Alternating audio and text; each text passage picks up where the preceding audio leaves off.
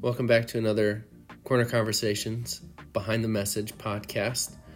We're talking about Ezra and Nehemiah today. We're jumping into this narrative, Zerubbabel and Ezra and Nehemiah, and their walk after exile into rebuilding the temple and rebuilding the walls at Jerusalem and how everything falls apart. So it's a really fun conversation.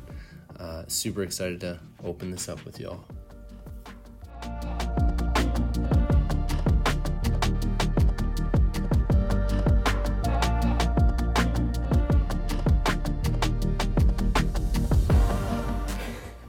And we're recording. Rachel, say something. Please save us quickly. Yeah, you gotta know what. You have to what? What's happening? I don't know. You have to talk. Hello, I'm here. What am I saying? Anything. Good morning. Yeah. It's not morning. It's evening. I don't know what time it is. The good thing about podcasts is you can say whatever time you want, and They don't know. people don't know. They don't know. It's the No, afternoon. it matters. Now they know. Now they know. Sorry, I apologize. We gave away the It's secret. It is afternoon. 2:20 in the afternoon on Friday. It's December 24th, 2019. I mean, and, I wish. hey, That was how do you feel? How do you pre-COVID. feel about that we are halfway through 2020? That makes no sense. But If I it don't know. was, if it was December 2019, and you somehow knew everything that was going to happen, what would you do? Oh man, I don't know. I probably would have. That's a really good question to ask, though. I would, do the things that, because we were supposed to go to You Arizona. wouldn't I change would have anything, gone would you? earlier, I don't know if it's so Maybe. much like changing activities, but if like someone came and told me in the next 6 months, I wouldn't believe them. right, you're gonna have First this of all. like terrible virus If I overtake the only world. knew. You're gonna in your city have a man be murdered and have it spark a worldwide protest. Wow, yeah. Murder I hornets. feel like murder hornets. Don't forget about the murder hornets. Carol Baskin. Carol Baskin. Carol Baskin. Not Carol. There's like a Why dust are The we- pigs thing. who There's ate the like cocaine. A dust thing Yeah. in like the south going. Like, Yep. I don't. Some We're sort getting of weird dust we're getting storm. The we're getting locusts dust from in the Africa? Sahara right now. Now you're just making stuff up. Have No, you that was a seen thing. the locusts There in was, like- Africa? It's the worst locust swarm in over 50 years. I will say now. If you turn on the news, there's nothing about anything other than the three things you know about. It's because I don't read the news. I actually go get the news. Fine. I'm gonna put that on the list. That's a really that is such a good one. I don't read the news. I actually go get the news. I thought you were gonna say I go to where the news is. No. For those of you who don't know, that we have over the last couple of years have been building a list of things that Greg says that are a little over the top. This is the first one that's ever been recorded. I think so. Yeah. This is documented. You could totally push off the rest of the list, but not That this one. list is getting long. Oh my goodness. Well, remember, it's your hope and wish that we put this into a binded book at your funeral. So I hope it's a book before Yeah. then. I mean, that should be a blog right now. Like, let's get that started. You could call Scott Hagen and see if you can get some suggestions on one-line book pages. Yeah. And so that's all. Yeah. Oh, That's so great. I'm glad that you get the news. yeah. I think it is good to process it and to realize, not that I'm going to do anything different, but how do I position my heart if I know that the next 6 months is going to be really, really hard or really, really easy? And I think I want to be more aware of the hard stuff. But if I told you, just so you know, Zach, the second half, we're walking into the second half of 2020. Yeah. And the second half is going to be way harder than the first half. Yeah. Well, I just think, again, All both sides. God, I need your help. But what I would say is that I would give the same answer as I would have given to 2019. in January of 2020. I would say, I don't believe it can get that hard. Sure. Isn't that weird? I for sure I would have said in January, I was like, I don't know. I don't think it can get any harder. What do you think? I think knowing the specifics of it, knowing details, I feel like I'm just inherently a planner. I feel like I would have planned differently. I wouldn't have bought so many plane tickets to different things. Yeah. That's true. Yeah. Hey, how was true. Florida? Ugh. Bum, bum, bum, bum. Hey, Daryl and Ellie, I hope you're having fun in Florida. I hope they post all kinds of goodness. pictures for you to see at the beach. I think this season, more than any before, has just shown my need and probably our need for continued connection with God. And it's really easy for me to think I'm connected to God, but I'm actually being self-sustaining. And I Yeah. think he partners with us, and I think he actually expects us to be self-sustaining to some extent, but in partnership with him. And when I do it outside of partnership, if life's easy, I can just go for months and not even really realize that I'm just doing life without God. And so it's a little internal focus, but But a moment I've known I need it. pure, noble, really well-adjusted thought process says, you know what, in life's greatest challenges, it makes me better. Yeah.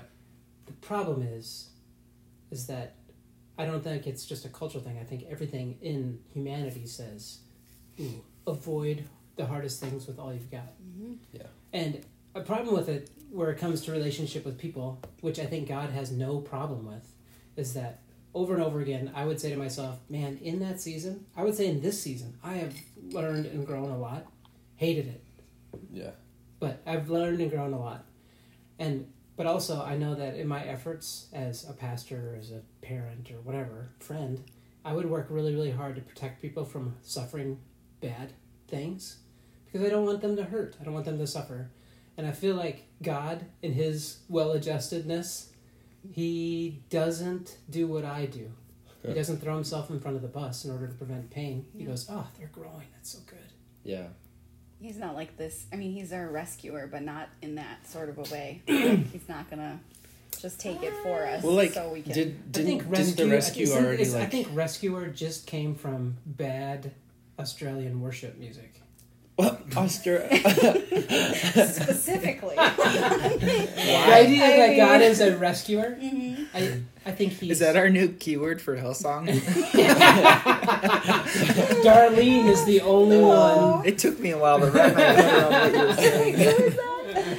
But I really think that... I don't know, I need to think about that, study that more. Is idea that God rescues, is that really one of his character traits? Yeah. Or not? Well, I think when we look at Scripture, what we see he rescues us from isn't what I want to be rescued from most days. Like, he's already performed the rescue, and what he's actually rescued me from is from myself, from my own, like, just perpetual heading toward the cliff. And, like, life in Christ means you're going to have a ton of hard stuff. Like, expecting and he hardship. would, even though, I think the character of God would go... the character trait of God would say, oh, he's running towards the cliff. This is going to hurt bad. Yeah. I'm shrugging my shoulders. I think I'm going way bigger picture of, like, being rescued from eternity in hell. So, like, being rescued from separation from God. I'm pretty sure that's one of the only things he super, super cares about. Do you think that's a fair representation of what... Like, do you think rescued is a fair interpretation of that? Because I don't... Thinking of, in the relationship context, to think you're rescuing somebody is pretty disgusting. Yeah, Sure. And if God rescued or wants relationships so that we can view him as rescued him, that's pretty narcissistic. And Wait, I always go back Gross. to the picture of the rich young ruler. Jesus let him walk away. Yeah. I think about the people, the two guys hanging on the cross on his right and his left, is that, it wasn't, the one who submitted to his messiahship died on the cross that day. yeah, That was And painful. the same death as the one who was hurling insults. And just thinking about the martyrdom of the apostles, Jesus didn't just go, "Oh, guys, I'm sorry." He said, "Nope. Guess what? It's coming, buddy. It's coming." You're gonna die. yeah. I feel like it's really empowering to think of what Jesus did as an act of desperation for a relationship with humanity, rather than I'm doing this so that everyone could realize that I'm so cool. And, Oh, for sure. like, Yeah. I'm the Yeah. rescuer. No, and I think with the whole conversation, I mean, rescue. It's not the point in a sense. Like I don't think Jesus came so that we could be rescued. I think he came for so much more than Relationship. that. Yeah, relationship is so much more than rescue. Yeah. And I think that's what he cares about when I'm waking up wanting to be rescued from my day. He doesn't need me to be rescued. He's just, I'm with you. Yeah. I want relationship with you. I want you to go build relationship with people in the middle of chaos, in the middle of pain. Like the guys on the cross is just such a crazy picture that Jesus didn't care about their physical being in that sense. Yeah, I wouldn't say that he didn't care. I mean, that's the vernacular I use. Sure. I think he had empathy. I mean, Yeah. how much more could you have? You're hanging there. You're literally with them. But also, if you, I think that the picture of it is really good with a little kid. When you're comforting a little kid, you know, that moment when you're like dusting them off and they feel like, I'm gonna die, and you're just like, go have fun, buddy. And you know, so I feel like when we're going, this is the worst, and God is just like, blows on it once and sends you on your way. Well, if our goal is to be more Christ-like, to be more like him as we deepen relationship with him, if we view God as this rescuer, then what does that do in the way that we treat people? What does that do in evangelism and missions and the way that we care for our neighborhoods? Yeah. It changes things. And we have to keep in perspective is that people, while Jesus was present here on earth, during the concentrated moment of his public ministry, people still died. People still were sick. Oh, yeah. And everybody Jesus healed died. Yeah. Yep.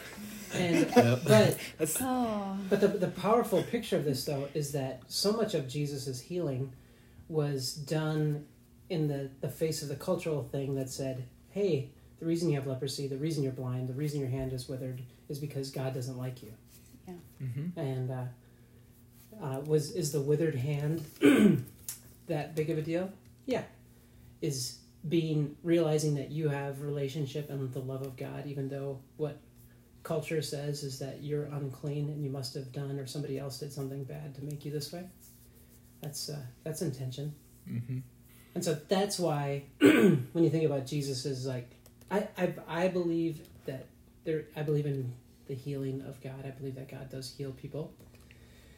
But why doesn't God heal everybody? Is such a valid question that wrecks a lot of people. Mm-hmm. And I mean, I've had those moments. And what do you do with that? You can just defame God and go, why does he care for them and not for me? Or he isn't capable, or he doesn't, whatever. You can, all those things to heap on him. Or you can try to wrap your head around a bigger perspective that my faith says that God has that I know that I don't have. That's easy. That's good. It's kind of like looking at 2020 and going, God, if you were real, none of this would have happened. Mm. And I think some of the perspective that we've talked a lot about is that what has been exposed in 2020 in the character of our culture, the character of our responses, like the character of media, was already there. Mm-hmm. And COVID and the murder of George Floyd brought those things to the surface. Mm-hmm. Yeah. And what you feel in pain in a moment and how you respond to it, which is it's really gross, but you go, well, you know what? I might have had that type of character before it was exposed. Mm-hmm. Yeah, you did. Yeah. Mm-hmm. Which kind of in a way ties into what we're jumping into with United Service in the next few weeks of this storyline of people thinking that they're doing the right thing and actually they're missing it and they don't really understand that until hundreds of years later when Jesus finally shows up. Yeah, we're jumping into a study of Ezra and Nehemiah, which is an ancient writing would be one scroll or one writing, and we've divided it in our church history into 2 books. And Zach, just like you said, is that it is the worst type of narrative. This is the narrative that I hate in myself the most, is the moment when I'm like 100% sold out that I am right. Yeah. And I'm doing a good thing, and this is perfect. And the narrative of Ezra and Nehemiah, these narratives of Zerubbabel, of Ezra, of Nehemiah, and they're coming out of exile. And the recurring narrative of the 4 sections of these 2 books is this moment of wholehearted failure. Can we learn from that? And also, can we see that how much that points towards the need for the Messiah and how that Messiahship is Jesus? And it's great. I've been so into this. I've read these books, and I've read so much about these books over the last month. It's just been really, transformative for me. I think I would like to be more of a biblical scholar than I am, and when I have a moment when I can dig deep into that, and then I love it when things are just so radically, like this was written so intentionally, so beautifully, as opposed to I struggle with spelling. Get along. Quit. There's a couple of things that I've purposely changed because the spelling is a little off, and then I change it to be completely off and make it a different word. Wait. Zach, that hurts my feelings. All of a sudden, I'm in Mr. Abrahamson's 4th grade class, and it's the public spelling bee in front of everybody. I'm getting up. Scott, can you talk a little bit you've mentioned it a few times, and I think it's interesting of what the more traditional, or at least what you've heard, understanding of Ezra Nehemiah, and maybe some of the issues you feel with that. So as we look at Ezra chapters 1 through 7, and Rachel, you can jump in anytime. Oh, yeah, absolutely. We've just monopolized this conversation. conversation. No, it's been good. Like, you're talking. I've been like, you guys are obviously, you've got this. So. But Ezra 1 through 7 is there's the 3 narratives of coming out of exile. 1 through 7 of Ezra is Zerubbabel coming back to rebuild the temple. Ezra 8 through 10 is Ezra himself coming back to rebuild or bring back the Torah, or the rule of God. And then Nehemiah, which has two sections. The first section of Nehemiah, 1 through 8, is the narrative of this rebuilding the wall, and it's kind of a break from the failure. Unfortunately, it's just teeing up the ultimate failure. Is that it's this story of incredible favor, and then incredible opposition, and then the last half of Ezra or of Nehemiah is this narrative of it's this they're just fist pumping. We are so committed to God. It's so great. We're fully committed to you, God, and we'll never be the same again. And then it is this little interlude in the text. Ezra has to go back and hang out with the king for a minute, and then he comes back, and it's just all fallen apart. And so the distance between complete declaration of we're all in, we meet at this time, there was centuries of prediction of this being taken into exile, and we kept on failing. And then we got taken into exile for 70 years, and now it's been over 50 years of this rebuilding. But now we mean it. It's I mean it this time prayer. And then basically Nehemiah ends with him. I extend some emotion to him, but he's just wrecked. He's wrecked because of how the people have failed. But the thing that Greg asked 5 minutes ago is that I've been kind of shaken by the traditional, not theologian interpretation of these texts, but the traditional pastoral interpretation of these texts. Because I'm talking about me as a pastor, I love biblical text that has a nice little bow to it. And so you read Ezra 1 through 7, and we know that with a little bit of Old Testament history, you'd go, man, the Israelites were not supposed to associate with people that are not Israelites, I guess. And then they come back from exile, they rebuild the foundations of the temple. The people that saw the temple when it was the original temple were screaming in tears and pain, and the people who had never seen it because they were younger, never seen the old temple, were cheering, and it was just this blur of noise. And then the next line, when you turn the page, is the Samaritans coming up and going, hey, we worship your God. Can we help you build the temple? And they say no. And a lot of, if you YouTube search sermons on the first 7 chapters of Ezra.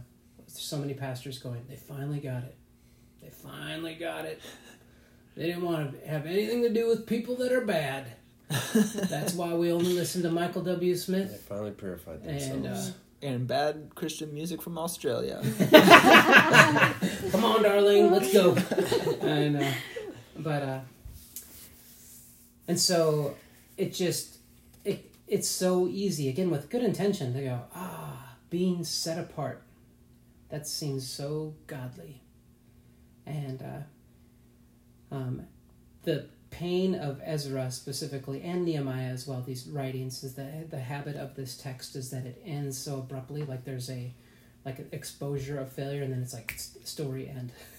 There's no, like in our Western story formula, we always have some form of, and then this happened, or at least there's a moment where you go, they all of a sudden they held hands, and then the credits roll, and you go, they must have made it.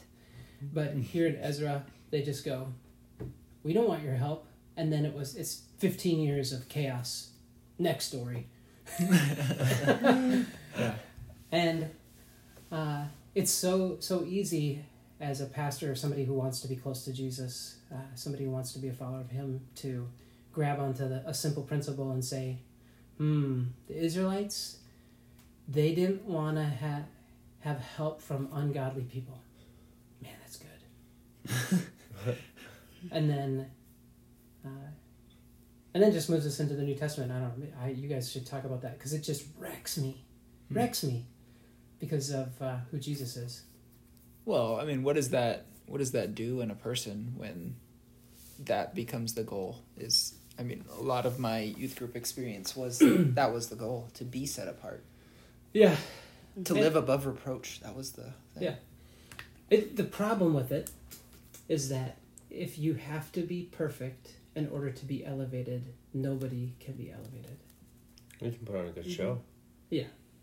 And that's the byproduct of it is... Well, I would even go further. Like, why is the point even to be elevated? Exactly. Yeah. I don't see Jesus do that. Yeah. Well... I think unless it's on a cross. Yeah, we take these commands for sure, and I think we just take them out of context, or have taken them out of context traditionally. Be holy as your Father in heaven is, or be holy as he is holy, be perfect as your Father in heaven is perfect. And I think we don't do the justice of actually figuring out what those mean. We just assume that it means our external behavior. Yeah. And that's a big disservice to the truth. Absolutely.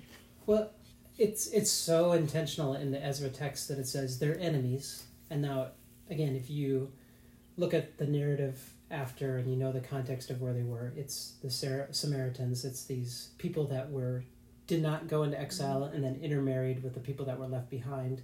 And so they were no longer Israelites. They weren't foreign people. They were this remnant of kind of close, and but just hated. And so Ezra uses the word, so our enemies showed up.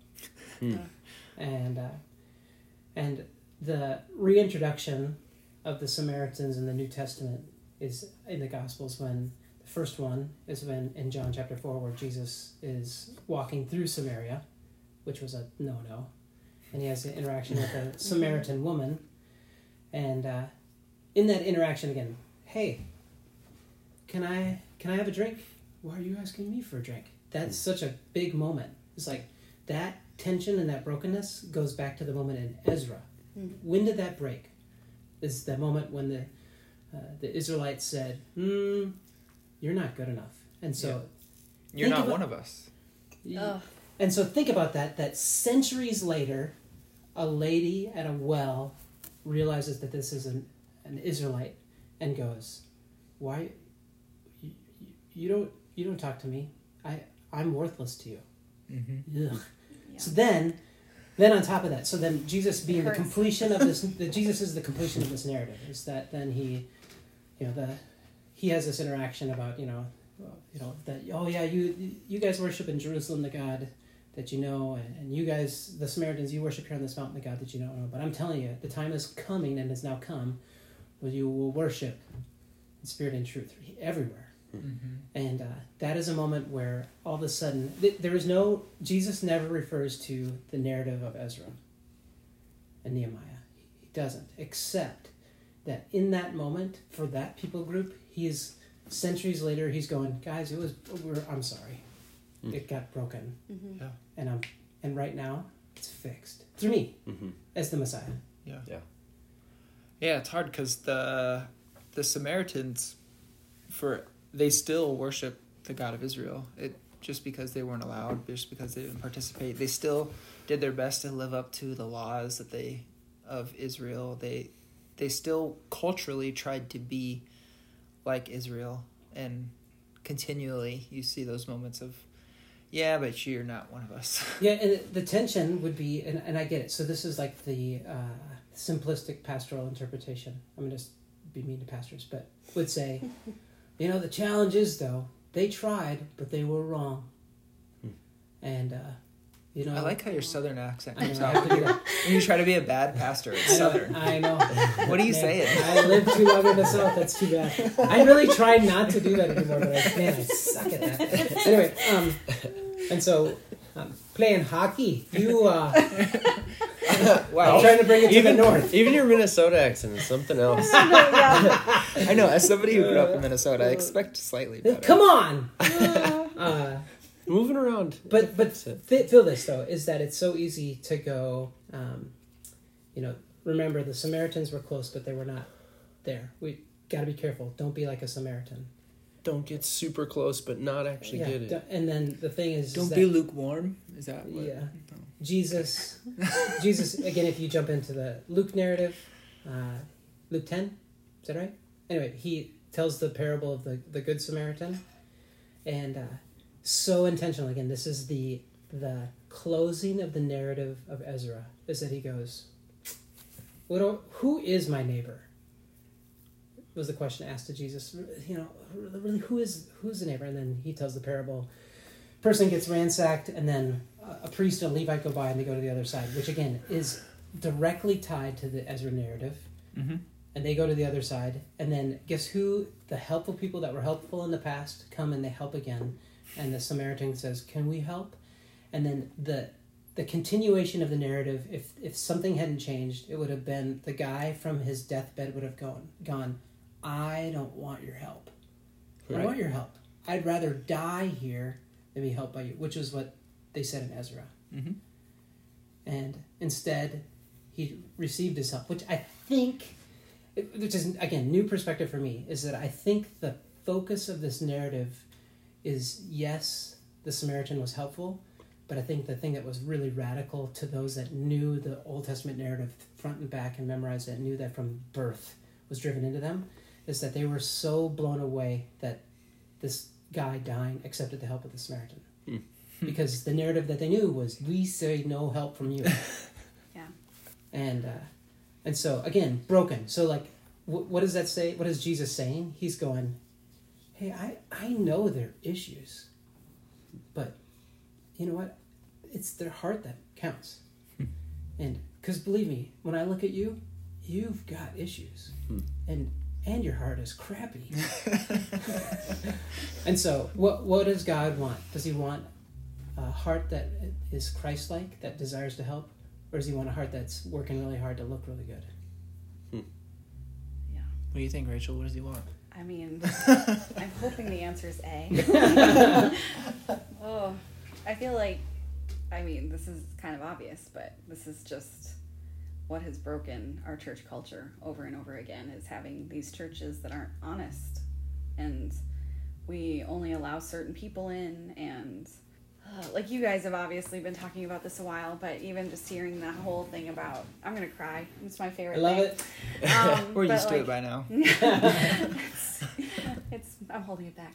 But like when you were talking about the Jewish person not even wanting the Samaritan's help, like laying there on the side of the road dying, I'm just like, that sounds so familiar to a lot of churches now. And just like anytime like a church connects with somebody of a different faith to do community work, people I feel like are suspicious of that, or connecting with a community to do anything. like they're suspicious because of the whole idea of being set apart and it's just like, why do we, when we don't connect with community, whether it's somebody of a different faith or people within the community doing community work or whatever, why won't we accept help?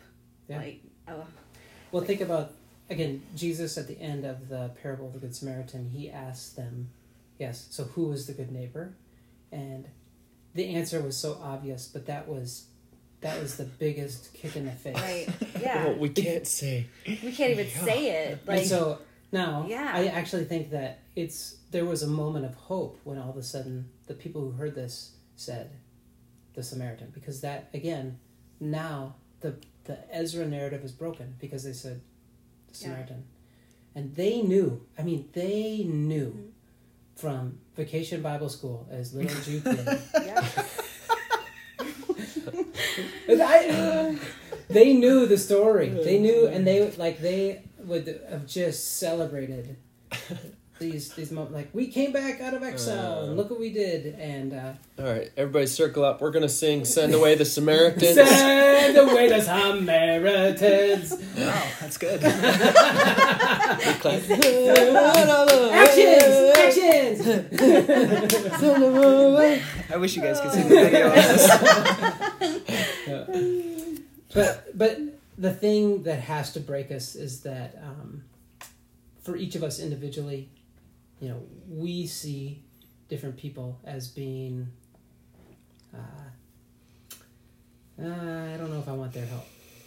Yeah. Well, I don't know if I want their help. Yeah. And the thing is that help, we often quantify to like moving a chair or lifting a couch. But the most, again, apparently to Jesus's picture, it's internal. And so what if you not only needed somebody to help you move something that was a bad person, whatever that bad person means, right? But what if you said, you know what? I need them to help me be a better person.